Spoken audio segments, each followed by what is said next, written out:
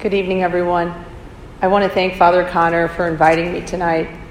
This place is amazing. This chapel is absolutely beautiful, and even the coffee house down the way here. Everything looks so great here. He's obviously doing a lot of hard work, and I'm sure you know how blessed you are to have him.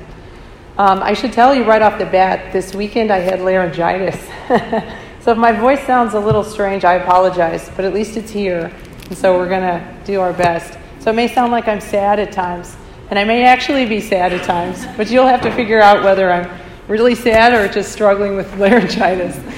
And another thing, you know you're getting older when you need to look at your notes to remind yourself of your own life. So that's what I'm going to do as well. I don't want to leave anything out.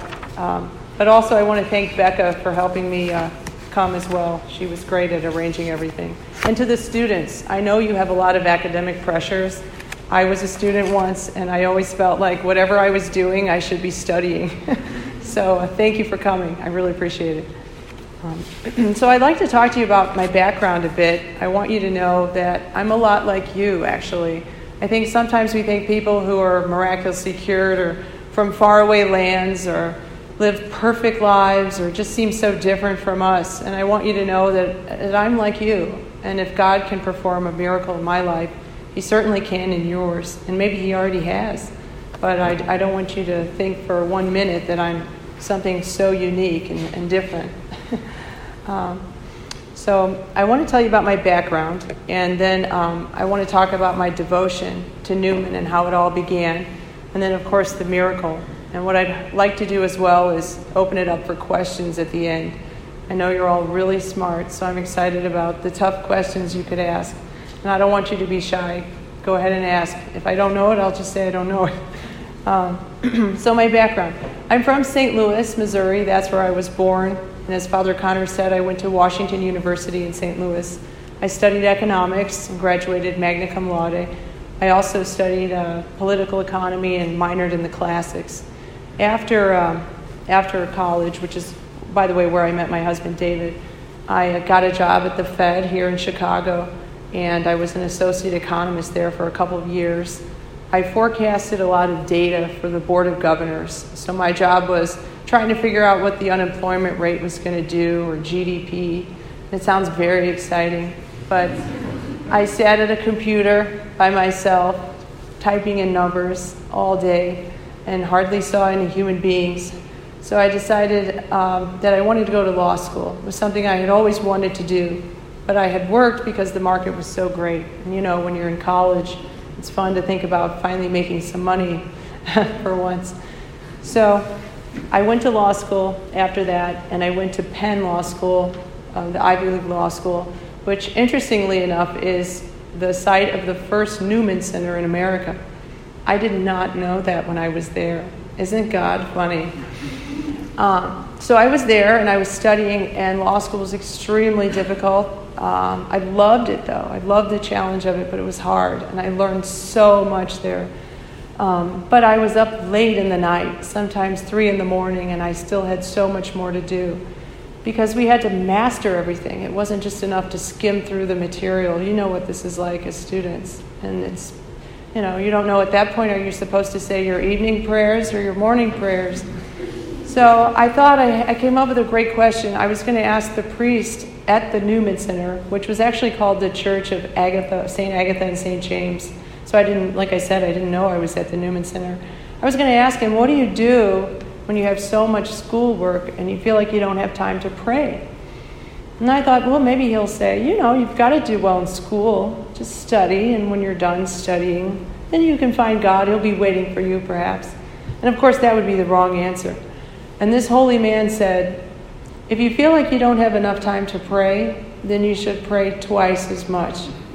And I thought that was so brilliant and courageous of him. As a student, he must have known that I was looking for an easy way out. But I took his advice. It was great advice. And I kept praying. And I got through it somehow. But I missed David. And that first year at Penn was the year of the 9/11 attacks. So I felt very far from home. And I wanted to be closer to him. So I transferred to Northwestern Law School, and then I went back to Chicago. I finished Northwestern, and I started working for a federal judge after that. I had also worked for the Army JAG Corps while I was in law school at the Pentagon, which was exciting.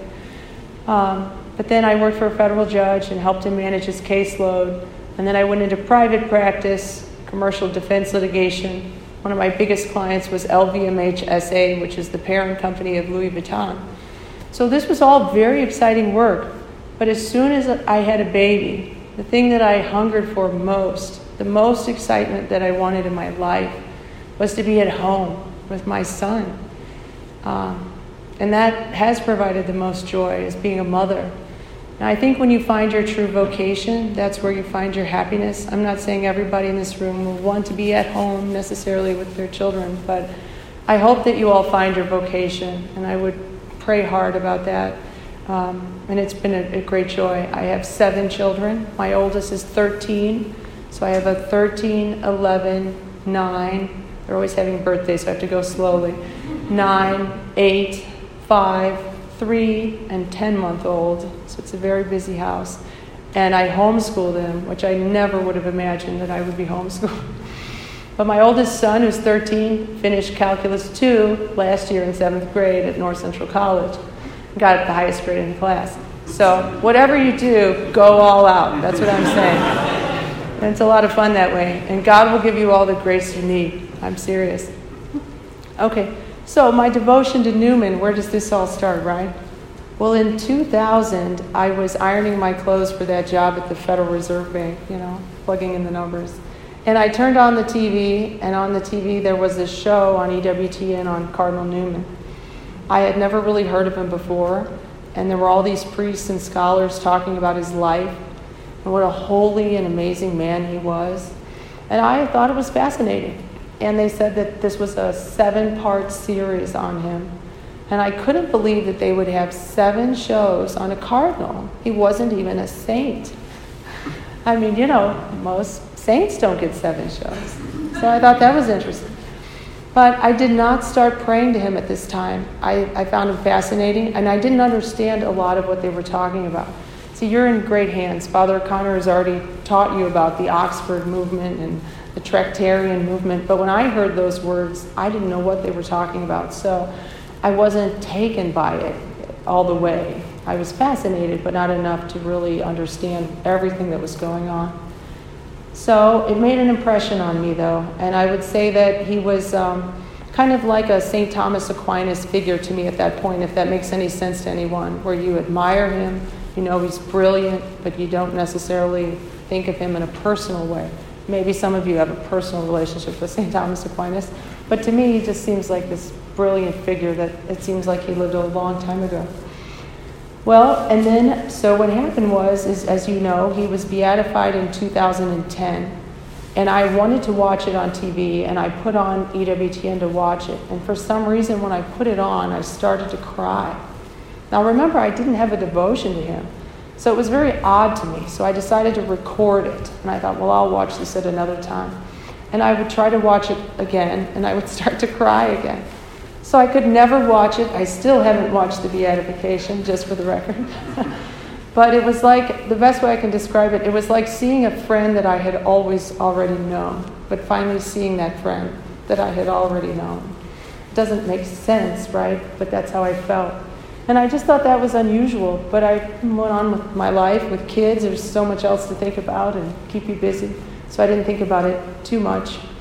But in 2011, then, the following year, my husband David brought home 2 holy cards with his image on them. And I put one in our family room, and I put one in our bedroom upstairs. The funny thing is, I'm sure David brought 2 home, one for him and one for me, right?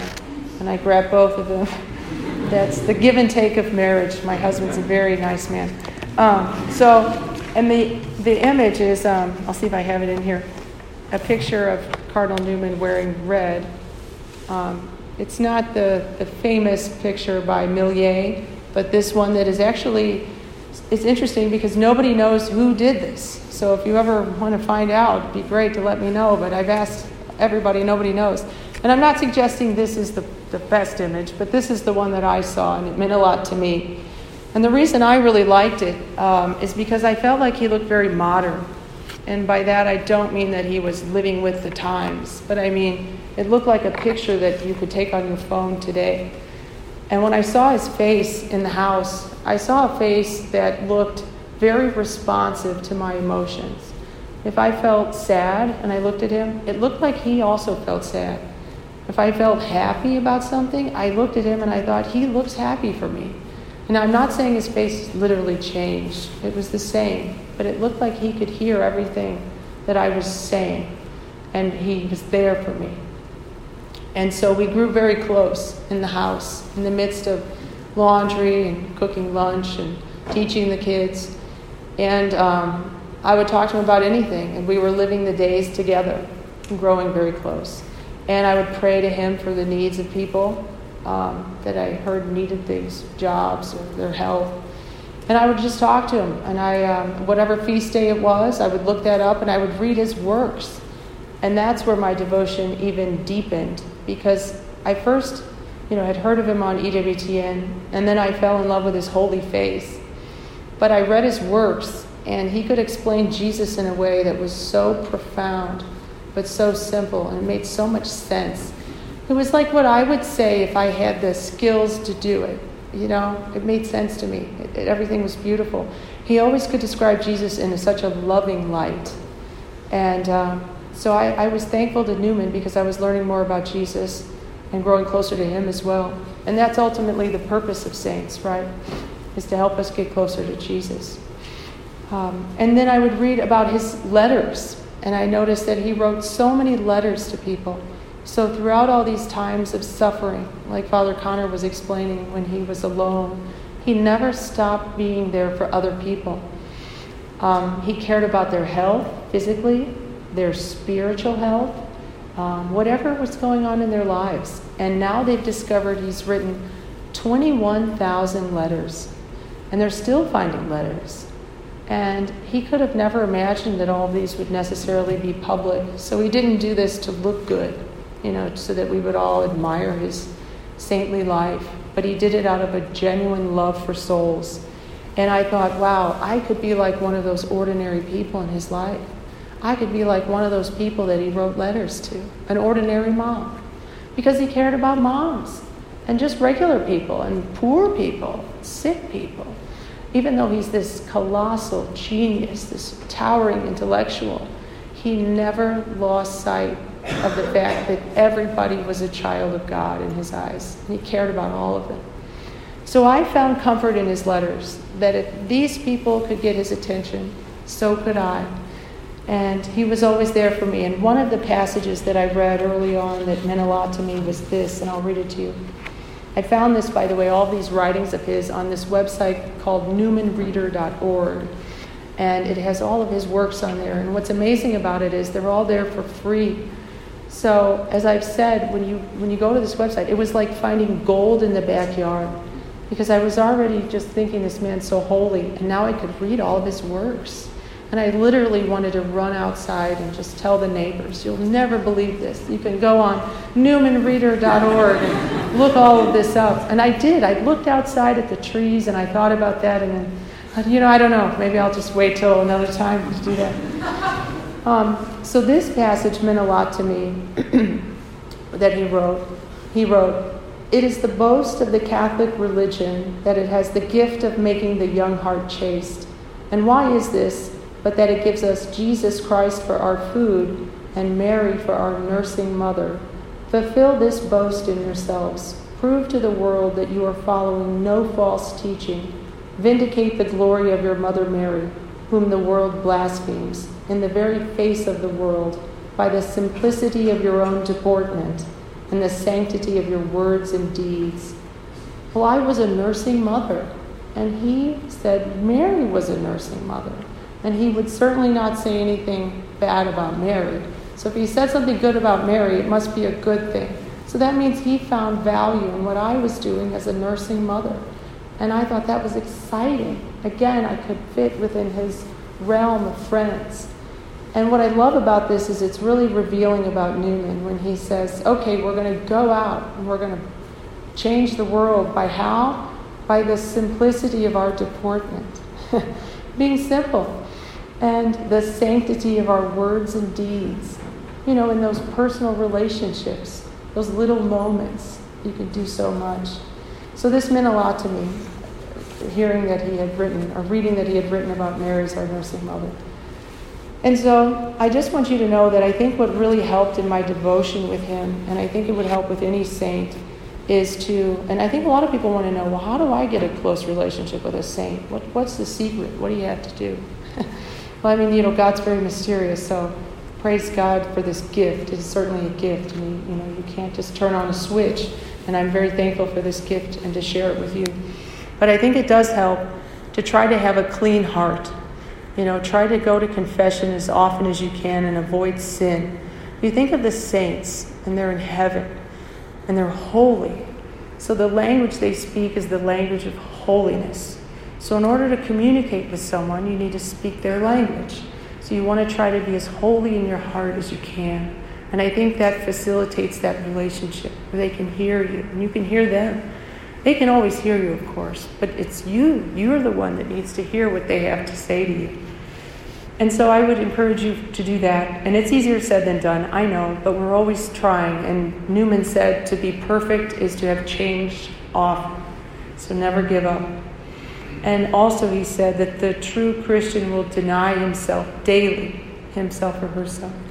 And that means it's going to be little things. Obviously you can't commit heroic acts on a daily basis. But, you know, try to find little ways where you can put yourself second or even third. And it'll build up your strength to avoid sin. That's the great thing. And you'll actually look forward to making more offerings. And then it gets harder because you like doing it. So then is it an offering? You see, you're all very smart, so it's like a philosophical question. But then, of course, you've got to pray. You've got to pray, and that's the obvious one. And you can pray, and it doesn't have to be profound.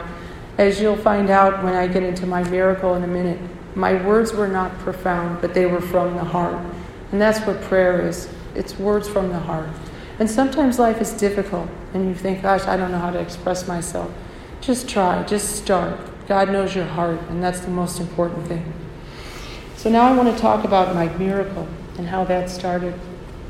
I had a miscarriage in January of 2013. 2013 is the year I was miraculously cured. As soon as I found out I was pregnant in January, this would have been my 5th child, I went to the doctor and there was no heartbeat. So I was devastated. The baby had already passed. And the doctor said, well, maybe there's a chance the baby's still young enough that the heart hasn't developed, so we'll monitor the situation. Well, for 3 weeks we monitored the situation and there was no heartbeat. So that was very sad, of course. And I had this devotion to Newman, as I said, since the Holy Cards came home in 2011. So I've been praying to him daily for almost a year and a half. And I reached out to him and I said, Cardinal Newman, I need you to help me. I've already lost this baby. I'm going to lose the baby. But I need to keep my faith. I don't want to lose my faith with the baby. I want to know that Jesus still loves me. And I want to still be a Catholic. And I want to still love him. And I need you to make sure that this all stays intact. And I know you can do it. Because I know Newman's felt sad before, rejected, confused. And you've heard of people who've had difficult experiences in their lives, and then they've stopped believing in God. Because they say, well, you know, if there's a God, why didn't he stop this from happening? And of course, we have to always look at the crucifix. We remember that God truly loves us. So I prayed to Newman constantly, and I cried in his ear, and I cried to his holy card, and I was a mess. And I prayed, and I prayed, and I prayed, and I was so sad, and I lost the baby, and as soon as I lost the baby, I said, do I still believe in Jesus? Yes. Do I still believe that he loves me? Yes. Do I still want to be Catholic? Yes. Do I know why this happened? No. Do I need to know everything? No, but I know he loves me. So I credited Newman for that, for keeping me in my faith. And I said, oh, thank you, Cardinal Newman. Thank you so much. I lost the baby, but I did not lose my faith. And almost with like childlike exuberance, I blurted out, thank you, Cardinal Newman. I'll never ask you for anything ever again. Because I figured I had my faith. What more would you want, right? Because that's all we need to get to heaven. And I wanted him to know that I wasn't just using him up for favors. He'd been so good to me in so many ways. And I wanted him to know that I loved him unconditionally. And I said, Cardinal Newman, I want you to know that I love you no matter what. I don't need you to do anything else for me ever again. I'll pray to you for the needs of others, but I won't ask you for anything for myself. I'll prove my love to you. Okay, so that seemed like a good idea. And then in April, I was pregnant again, April 2013, a couple months later, and I was losing a lot of blood in this pregnancy. I hadn't been losing blood in the miscarriage pregnancy, so this did not look like a good sign. I went to the doctor, and I was thrilled. The baby had a heartbeat, so that was good. But the bad news was my placenta was partially detached from the uterine wall. It was ripped. And this was it looked like a bad injury. And blood was escaping through that hole. The doctor said there was no medicine or surgical procedure that we could do. And I was in my first trimester, so the baby had to remain in the pregnancy. If I had been in my third, we could have done a C-section and taken the baby out. But the baby was way too underdeveloped. It was only April, and she was due January 1st. So I had a long time left in the pregnancy. So he said, the doctor, the only thing I can say is you need strict bed rest. That it's possible that if you lay in bed for many months, the cells could grow and they could start to heal this wound. And at the time, I had 4 children, 6, 5, 3, and 1 years of age, and David had to work.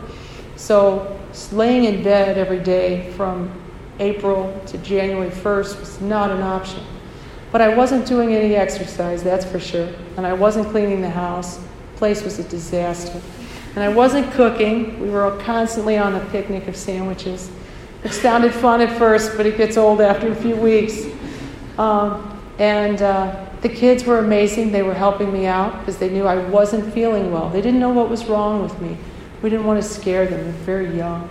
But it's amazing about children, and I think that's why God says, you need to be like children to enter into the kingdom of God. Because they didn't ask, well, what do you mean you need help? Well, what's wrong with you? They just said, okay, sure, we'll help. And that's how we need to be, right? Ready to help. And they helped each other. My 6-year-old son, he got my 3-year-old son dressed, and it was May, and he was wearing corduroy pants, heavy sweaters backwards. And my 5-year-old daughter got my 1-year-old daughter dressed, and the buttons never lined up, and the patterns were crazy. And the thing I worried about is I was always told if the bleeding got really bad, you need to call 911. And I thought if the paramedics come and they see the scene of the kids and the food all over the floor, I say, what is going on in this house? But that's the best we could do. And sometimes you can only do your best. And I certainly wasn't going to hemorrhage to death for cleaning the house. But it was a very delicate situation. I couldn't lift things. I couldn't lift a book. I couldn't lift a gallon of milk. It would cause the bleeding to get even heavier. So I was walking around very carefully and nervously all the time. One time I was sitting on the sofa, and my 3-year-old jumped on the other end of the sofa, and I raised up just like a centimeter, and all this blood came rushing out. And I'm not trying to be gross, but I want you to know how bad it was and how sensitive it was. And in there, I also had what's called a subchorionic hematoma. I had this blood clot that had developed from all the bleeding, which was 2.5 times the size of my daughter, Gemma, in there, and putting pressure on her. So it was a real mess in there. And on May 10th, I had to go to the emergency room because it was so bad. And I went to the nearest emergency room because I didn't even have time to get to the one where my doctor worked. So I got there, and they said the baby's heart was still beating, thank God. And they called my doctor on the phone, and he said, you're going to probably lose this baby. And there's nothing I can do. Again, the only thing, and he sounded sad, and I'm sure he felt even kind of foolish, because what can you say? I felt bad for him, and he said, strict bed rest is all I can say. And I wasn't doing much as it was. So I thought, oh no, this isn't looking good. But they let me out of the hospital that weekend, and David took care of the house and did his best while he's still working. And I laid in bed that whole week and still losing blood for weeks, no matter what. And I was dreading that Monday morning. David had to go back to work. He had already missed enough time for that miscarriage, which happened a few months prior. Plus, we had until January 1, so how do you know when to take a day here and there? You just don't know the future. So he went back to work that Monday, and the kids were helping me, just as before, and doing whatever they could do. My oldest son would, who was 6, would hold my 1-year-old from the second floor and slide down the steps like a toboggan. Because she couldn't walk down the steps, I couldn't lift her. And it was the scariest thing. I said, please don't let go of her. And they loved it. They laughed. It was a thrill to them, but I was a nervous wreck. But anyway, we got through that, and then, I was still losing all the blood during the day, and David would come home at night, dishes to the ceiling, and laundry everywhere, and he would just jump right in and do everything. It was really beautiful. So in the midst of all this sadness, there was a lot of, blessings and joy in a way to see your family doing so much for you. Of course, it was beautiful.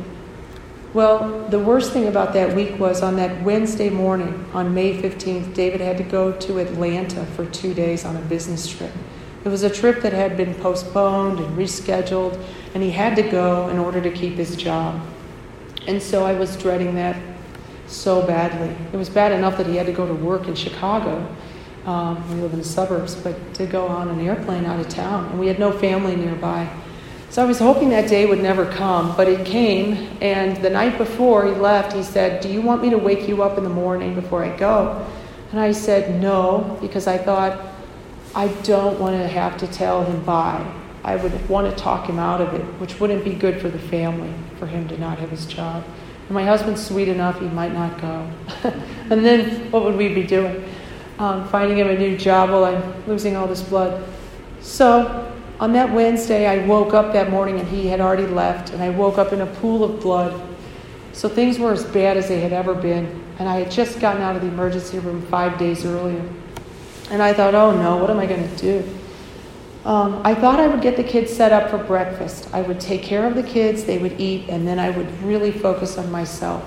So I got them to the kitchen, and I got them Cheerios and yogurt. We weren't cooking anything, and I looked at them, the 4 of them, and I said, stay in your seats and don't get up no matter what. And I gave that kind of that mom face that says, I mean it, the no makeup mom face. It's really scary. And they looked at me, okay. And I knew they would get up, but I wanted as much time as I could get out of them. I knew somebody would get up, not to be disobedient necessarily, but little kids have short-term memories. And they want to see me at some point. So I thought, well, at least buy me some time. So they were in their seats, and I thought, I'm going to go upstairs, and I'm going to close the door, because I don't want them sneaking up on me and seeing all the bleeding. This was a bad scene. So they were at the kitchen. I went upstairs. I shut the bedroom door, and I went in the bathroom, and I shut that door as well. And by the time I got to the bathroom, I collapsed on the floor. I had been losing so much blood, and I was very weak, and I dropped to the floor, and I thought, oh, no, this is bad. And David was on an airplane still flying to Atlanta. And my kids, 4 of them, were downstairs in the kitchen. And I thought, okay, maybe I should call 911. I didn't want to call 911 before because I didn't know who would watch the kids. I guess the paramedics? I don't know. Who do you ask? How does this work? I don't know. And I didn't want them to be scared. But at this point, the kids finding me on the floor in the bathroom would be worse than being watched by strangers, paramedics, of course. So I said, I better call 911. I did not have my phone in the bathroom. I couldn't believe it. I didn't have it with me, and I didn't even know where it was. If it had been maybe around the corner, maybe I could have crawled to get it, but I had no memory of where I put it. So I didn't have my phone, so calling 911 was not an option. So my next thought was, one of the kids is surely going to come up any minute now, right? And I'll say, hey, go get the house phone. Hurry. It was silent downstairs.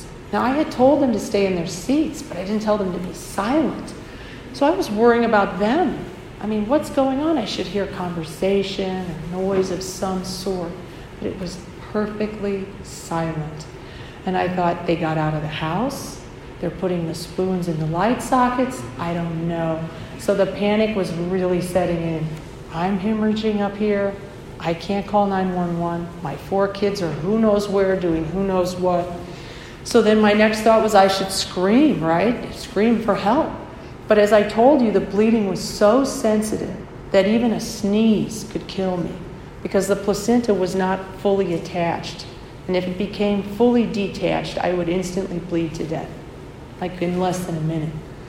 So I did not feel comfortable screaming for good reason. So I couldn't scream through 2 closed doors. And even after that, the kids would have to come up and then go find the phone. So that was not an option. So in a moment of desperation, I said, without having a phone or anyone to help me, not able to scream, I said, "Please, Cardinal Newman, make the bleeding stop." Just then it stopped. It stopped and it never came back permanently. And I was standing in the bathroom. And I don't remember standing up, but somehow I stood myself up, which is remarkable because I was very weak. And I looked around and I said, "Cardinal Newman, did you just make the bleeding stop?" "Thank you." I knew he did. And just then the bathroom filled with the most amazing scent of roses. And I inhaled this scent, and it was amazing, intense. And I said, "Oh, thank you, Cardinal Newman. Did you just make those roses?" And then he made a second blast of roses in the bathroom. And I knew I was cured. I mean, that's not a coincidence, that never happened to me. So I felt confident to get downstairs and see what was going on with my kids. I said, "Thank you, Cardinal Newman." So I decided as I'm hustling down the steps that I'm going to ask, "What are you doing?" to the kids. So I'm going down the steps and I get to the kitchen and the 4 of them are sitting there at the table and I see them sitting there and I said, "What are you doing?" And my oldest son looks at me and he said, "Well, we're just sitting here, just like you asked us to." And I stuck to my script and I said, "I know, but I told you not to get up."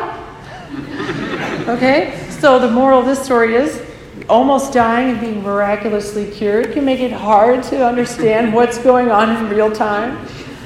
And I was amazed. And I said, "Oh my goodness, you are all here." And they were kind of smiling, thinking, "What is Mom talking about?"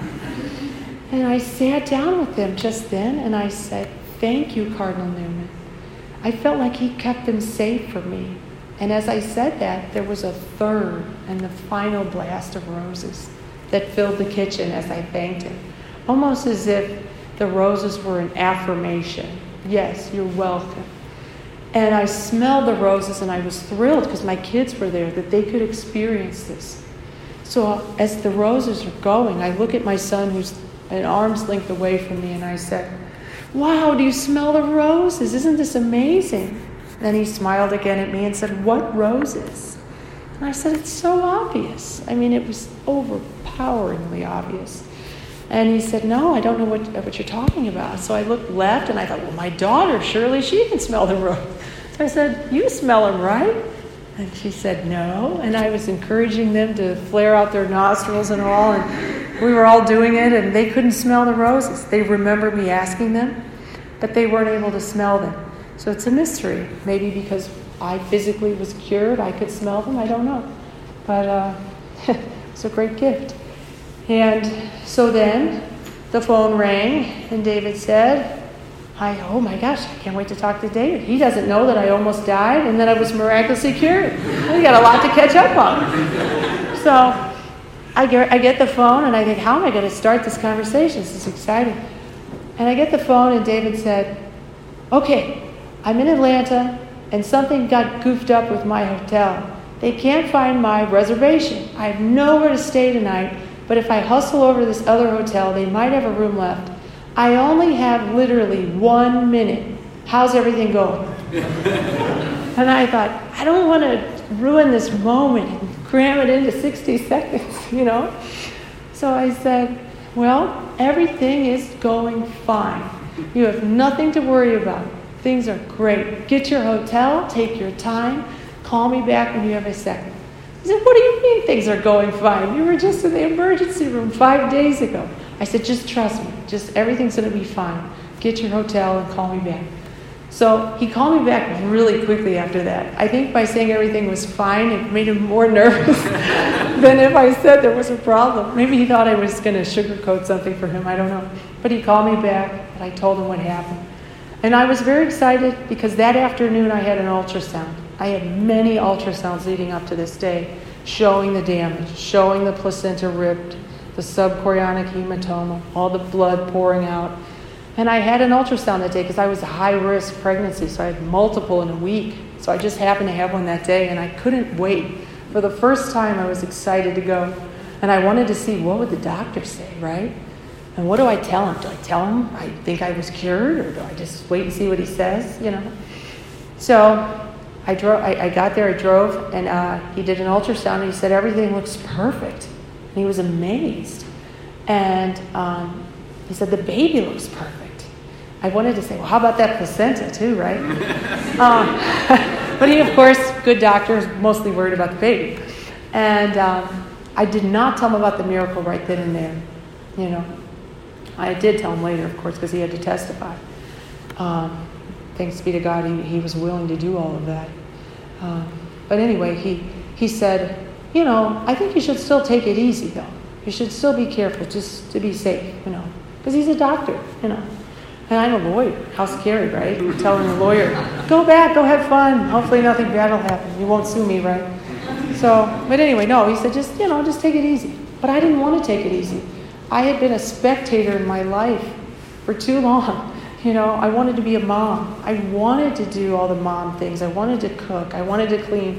I wanted to get on the floor and roll around with the kids and read books. I didn't want to be worried if someone sat on me too hard, So as I was driving home, I was thanking Cardinal Newman over and over. And again, my words were not profound. All I could come up with was thank you, thank you. I'm driving home and I'm crying and I said, thank you, thank you. And I get to my house and the day had been sunny all day. And when I mean sunny, it was one of those days where the sky is just perfectly blue. Not a cloud in the sky. Not a cloud. And I get to our house, and just then, as across from my house, I see there's this huge rainbow. And I have my phone with me this time, so I take a picture of it. And I take a picture, and I think, wow, that's amazing. And I was thanking Newman, so I felt like it was a sign from him. Newman is a genius, and he used to memorize whole books of the Bible. And I remembered there was a rainbow in the Bible, in the story of Noah in Genesis. So I wanted to know, what was he trying to tell me? So I went in the house as soon as I got back from this appointment, and the kids were excited to see me. And I said, oh, hold on, wait a minute. So I grabbed the Bible, opened it up, and I'm flipping around. And I found the part about the rainbow. And I read, and it said, the rainbow was a sign from God that there would be no more flooding. I took that to mean there would be no more hemorrhaging. Newman was telling me it was okay. You can be a mom. You can be a full mom now. And I kept reading in that passage, and it said that the rainbow was a sign of God's covenant with mankind to be fruitful and multiply. And here I was, going to have a baby. And since Gemma, we've had 2 more kids after her. Totally normal pregnancies, no problems. So later on, I got that picture developed of that rainbow, and I didn't notice it at the time, but there was actually a second rainbow in reverse order of colors. So I feel like the main rainbow was me, and the second one, which is derivative of the main, is like Gemma. And when I testified about my cure, I provided weather records and those date stamp photos, and the weather records showed 0.0 precipitation in my zip code. And you can't have a rainbow without a trace of moisture. So that was amazing. So I reported my cure, and as you know, it was approved. But I want to tell you how I found out about it, how it was approved. It was this year, of course, when the Pope approved it. And I had my son, my youngest Blaze, who's now 10 months. He was born on January 3rd. And as I said in the beginning, I'm a nursing mother. And as a mom, you get up a lot in the night to nurse in those early months, like 2 and 3 times. And you need to get back to sleep as soon as you can because you have a busy life, you know, you can't stay up all night. But it can be tempting in the night to stay up because it's quiet. You can actually think and read and do things like that. But I told myself I wasn't going to read any news stories because I didn't want to have trouble going back to sleep. So I didn't look at my phone in the night. I would nurse him and then put him to sleep and then go back to sleep. But on February 13th, in the middle of the night, as I was nursing him, I really wanted to look at my phone. I wanted to look at news stories. And I like going to the Catholic Herald. It's a great website, a UK publication. So in the middle of the night as I'm nursing Blaze, I pull up my phone and I go to the Catholic Herald, and it says, just then, breaking news, that the Pope had approved the miracle for the canonization. And that's how I found out about it, as a nursing mother in the middle of the night. And just as I had thought, I did have trouble going back to sleep. So that is my story of my cure, and I would love to take questions. Yes? Did you find out from the center how was it kind of cured? Well, that afternoon of the day I was cured, the doctor performed an ultrasound, and he said it looked great. Now, doctors are a little nervous to say everything's perfect. If you notice, no matter what, it's never going to be 100% in their minds, except for the passage of time. So he said it looked perfect, but he wasn't expecting a miracle. So he said, I still want you to come back for ultrasounds. And at first I was disappointed in that because I thought, well, I've been cured. What's the point of all this? But then I realized I could see my baby with each ultrasound. So I thought, well, that's great. And with each ultrasound, he said, yes, this placenta is great. It's perfect. There's no damage. And there was no sign of that subchorionic hematoma. And what was great about that, too, that he went along with that program of my medical treatment, is all of that was provided to the church. So they had all of those ultrasounds before my cure and all of them after, showing a complete change. Not a gradual recovery, but a completely destructive scene and then a perfect scene, and so many different ultrasounds on both sides. Yes? I don't know if your doctor, when you choosing your doctor, there is her faith background, but how was that conversation when you finally did say, I think I've been miraculously cured through the intercession of an almost saint, and what was his reaction to that and going forward and testifying or anything like that? Yeah, that's a great question. I was really nervous. I hadn't had that kind of a conversation with anyone else before, and I had no one else to talk to about it. You talk to your friends or family members. You can't say, hey, what was it like when you asked your doctor to write a report for the Archdiocese when you were miraculously cured? So I was definitely in new territory. And the first thing we did, my family and I, David, is we reported my case to the postulator. Remember Father Connor was talking about the postulator in Rome, and we met with him in Chicago, and he said, we would want your doctor to testify, because, we need evidence. We need his words plus the whole medical file, and then they also had 3 independent doctors in Chicago look at everything, and then in Rome, lots of doctors. So it goes through lots of study, a lot of study. But I prayed a lot, and I thought, oh my goodness, what's he going to think? What's he going to think of me, And I found out he is Catholic, but it never came up when we were interacting, And just because you're Catholic doesn't mean necessarily you believe in miracles. There's a whole spectrum of Catholics. So I didn't know where he would stand on this. But I just prayed, and I was very nervous, and I'll be honest, a part of me did not want to have that conversation because I was so afraid. But I felt like I owed it to Newman. He cured me. He saved my life and the life of my daughter. The least that I could do would be to go in there. And if this doctor thought I was a fool, I would do it for Newman, and it would show my love for him. And if he laughed at me, ran me out of his office, I could say afterwards, Cardinal Newman, I love you. I did it for you. I felt like I owed it to you, whatever the cost. So, but thanks be to God, I told him, and he said, wow, really, that's amazing. So it was a good start, and I said, well, they're going to want you to talk to them in the church, and write some reports, and just give your your assessment. But I think he liked knowing, because before that he wasn't sure what happened. You know, as I said, what made my case nice for the church is I wasn't taking any medicine. Sometimes someone's cured and they're on medicine, and the church has to find out whether the medicine was a factor and how big of a factor. I mean, I was not on anything. So that made my case really nice and clean. There could be no medical explanation, and there was no scientific explanation, because cells do not grow back that quickly, instantly. So the doctor, I think, was pleased, and he seemed a little excited about it. But I still had to really get him to participate, because he was a busy doctor, and although he was interested, he wasn't necessarily as passionate as I was. So I had to remind him gently but firmly, they still need you to call them back, and they still need a report. But he did everything eventually, thanks be to God. So that's how it was. Any more questions? Yes.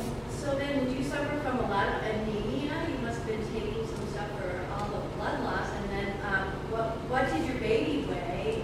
How big was the baby when the baby was born? Yes. I was taking just a prenatal vitamin with iron. I suffered, after I was cured, from no weakness. David came back from his trip that Friday, so he stayed those 2 full days, and I was a full mom, you know, and with no worries. My daughter, if she had survived the pregnancy, which was unlikely, was supposed to be born early, because the doctor said the placenta could never go the distance. It would definitely not make it to January 1st. Well, at the end of December, I was still pregnant, and the doctor induced me. So who would have ever thought that I would have been induced with a delicate placenta? So we were putting a lot of chemicals into that placenta to get it to move. So we really tested it. And she was born 8.5 pounds. The average baby is 7.5. She was definitely not born small or early, and she was fully healthy. She just had her first piano recital. She can read. She rides a bike. She's really funny. She's really sweet. So thanks be to God. And that's another thing the church wanted to study, to make sure that she was healthy, because the theory is that if God's going to perform a miracle, it's going to be complete, no residual effects. And so she's perfectly healthy. Thanks be to God. Yes?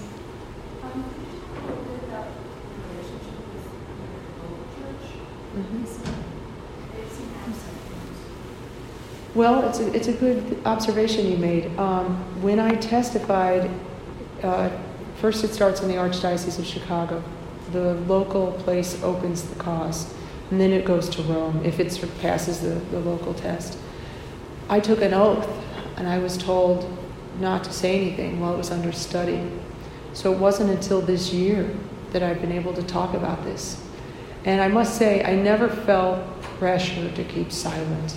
I never felt like they were being oppressive. I knew they always had the best intent for the process to work properly without having to try the case in the press at the same time. Because they're asking doctors to participate and to study. And it was also for my own protection. Let's say they found out there wasn't a miracle. My name was splashed all over the place. And I'd forever be famous as the one who thought she was miraculously cured. Now, I had a really good feeling, of course. But, you know, you've got to trust the process. So I did not tell my church. I did not tell anyone. David and I knew, and we took this oath very seriously. So we didn't tell anyone. It wasn't until this year that we've started telling people. I'm sorry, I meant in your prayer life, not in the process. Oh, sure, I'm sorry. If you had a marriage relationship with a Mm.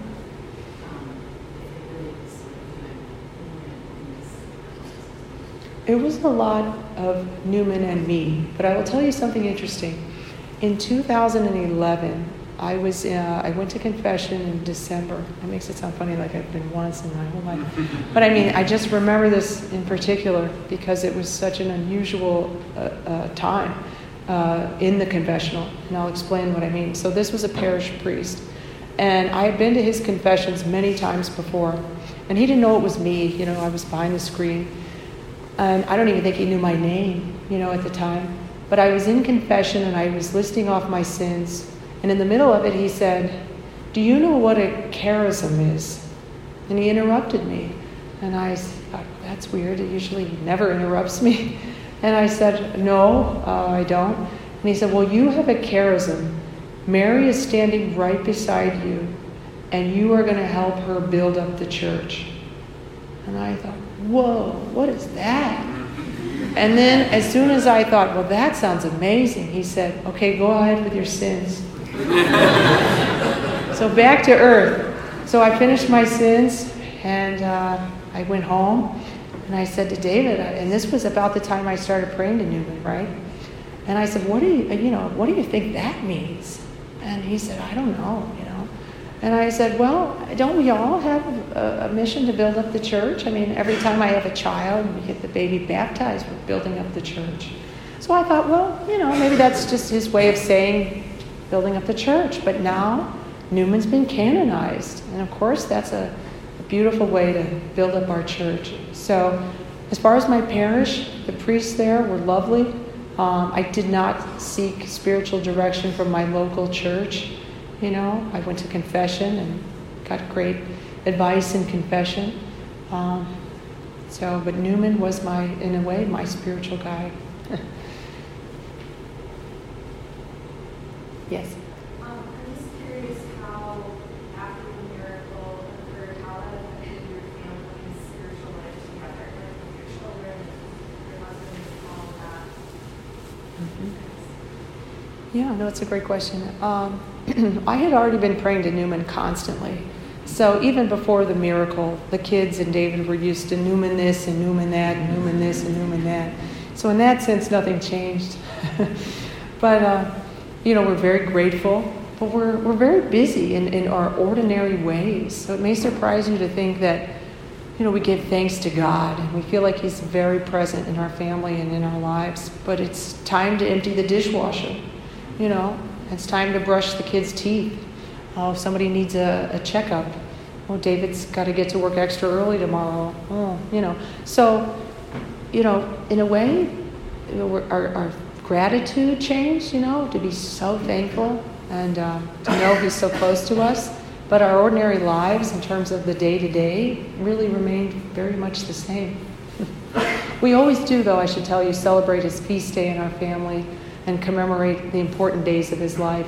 So the day He became cardinal, the day He died, His feast day, His birthday. So we celebrate those days.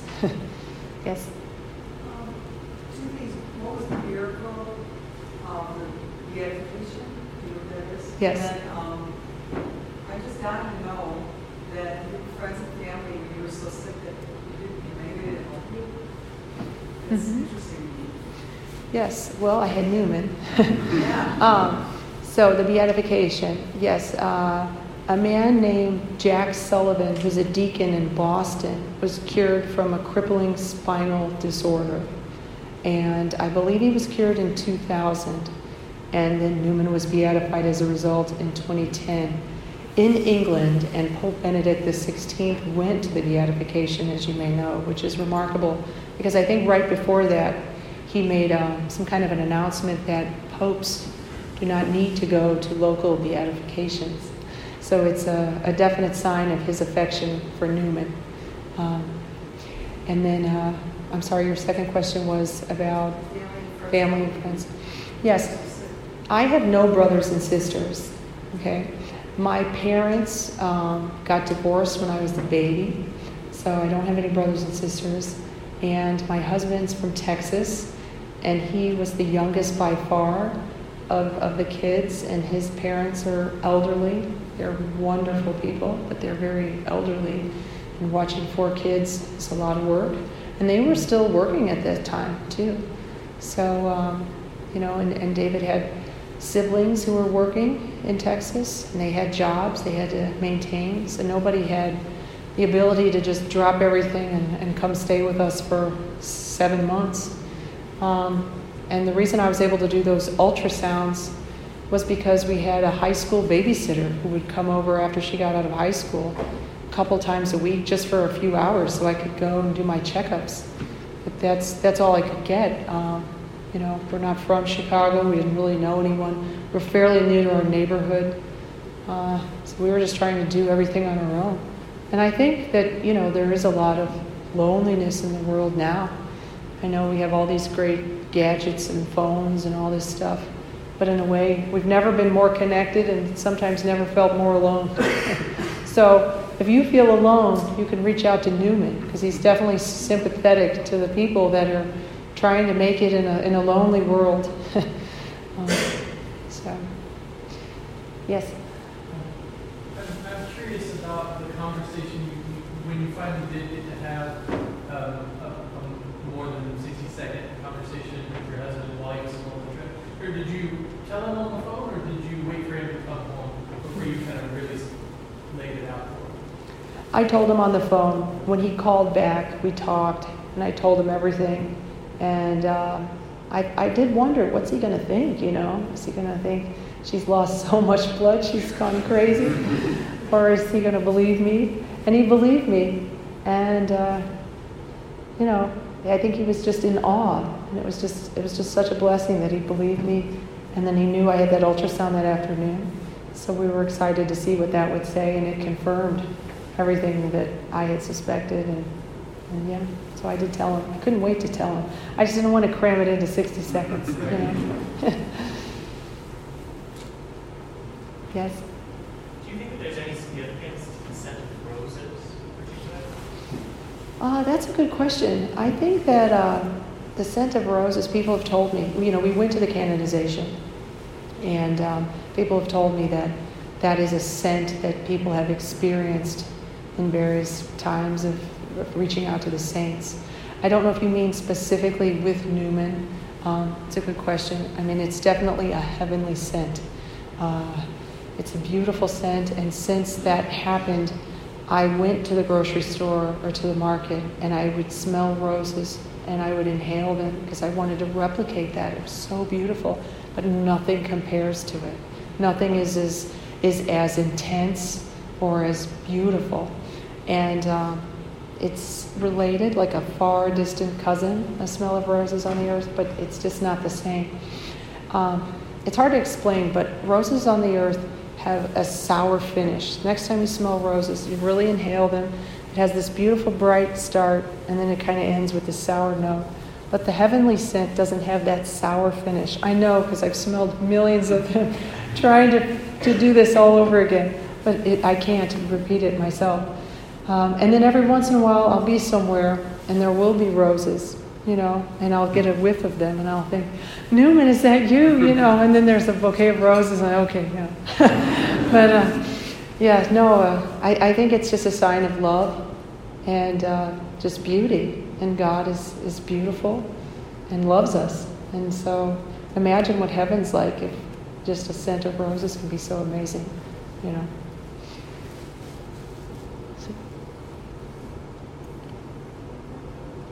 What was your, after you determined it was a miracle, what was your next step? Did you go to a parish priest, or did you, what's the process? For reporting it, you mean?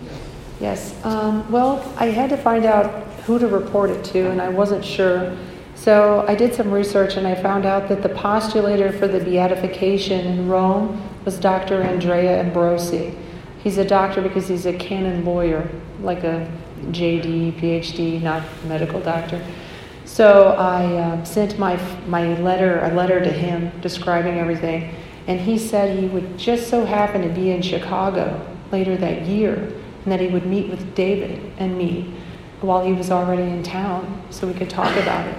So he came into Chicago. He was working on other matters, other cases. You know, God's doing great things all the time.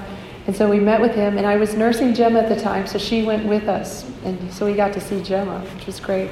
And I presented to him what I had of my file. And he said he was interested. So that was exciting. But he said he would need everything, the whole file, all the records, all the ultrasounds, lab reports. Isn't it amazing to think that Rome has all my blood pressure records? Isn't that strange? But he said he would need everything. If they couldn't get it all, they couldn't study it. You know, the church is very serious about this stuff. So So he wanted all of that, and then that's when he said, we would want your doctor to testify as well. And he said, can you ask him? And that if he wouldn't testify, it probably wouldn't work. And so that was the next step. I had to get records from the hospital when I went to the emergency room. It was a different hospital, from the hospital for the ultrasounds, the labs, all that stuff. So it was a lot of compiling information. And at that point, I thought, maybe this is why I went to law school, because I had such a short legal career, but I was able to get all these records and make them look nice and compile them and write persuasive letters, that I need this stuff and I need it now. So that's how it started. Sure.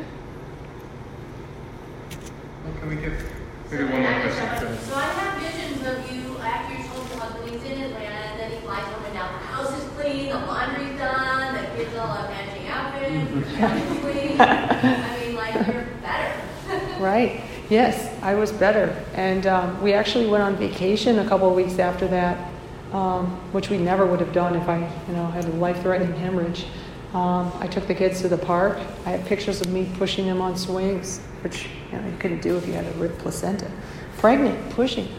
As a matter of fact, a week after I was cured, exactly 1 week after, I started having morning sickness for 4 months.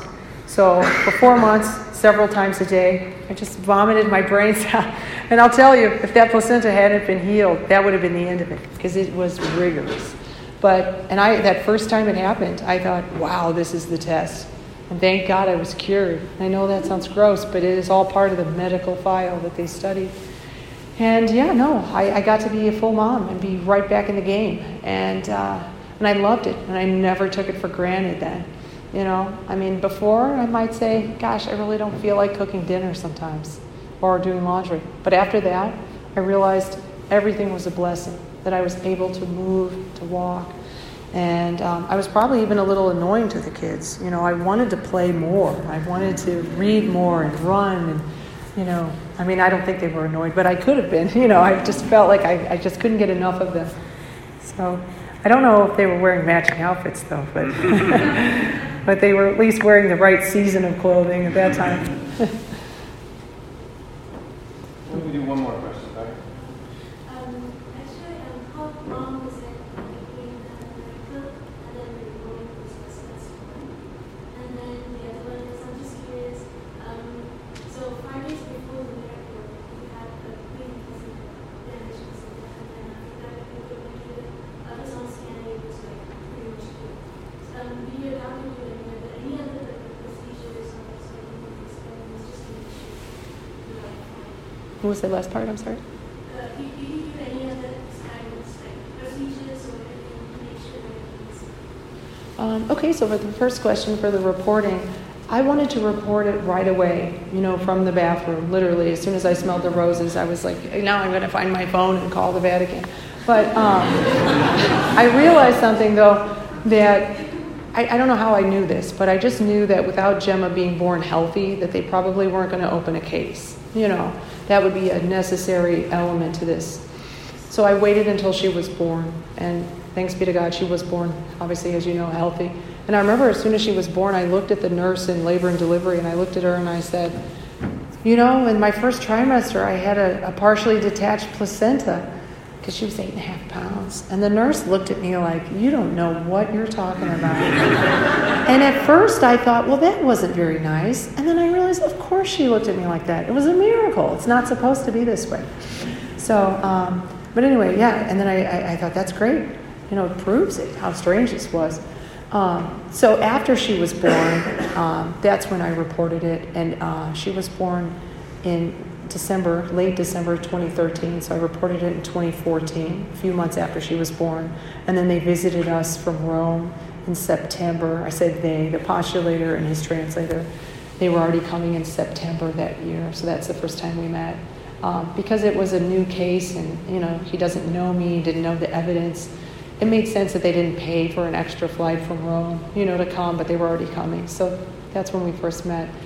And then your second question about the doctor, he just did a lot of ultrasounds after I was cured. I kept several appointments still in the books, and I was coming and coming. And at some point, I remember it was just always good news. And here I was coming for several ultrasounds a week. I think he realized, okay, you don't need to keep coming. And I wasn't losing any blood. And I was telling him that I was just living a normal life as a mom. And so, as far as any other tests, I mean, that's the best thing they could use to see everything was the ultrasound. Other than that, I didn't have anything done. Why don't we give Melissa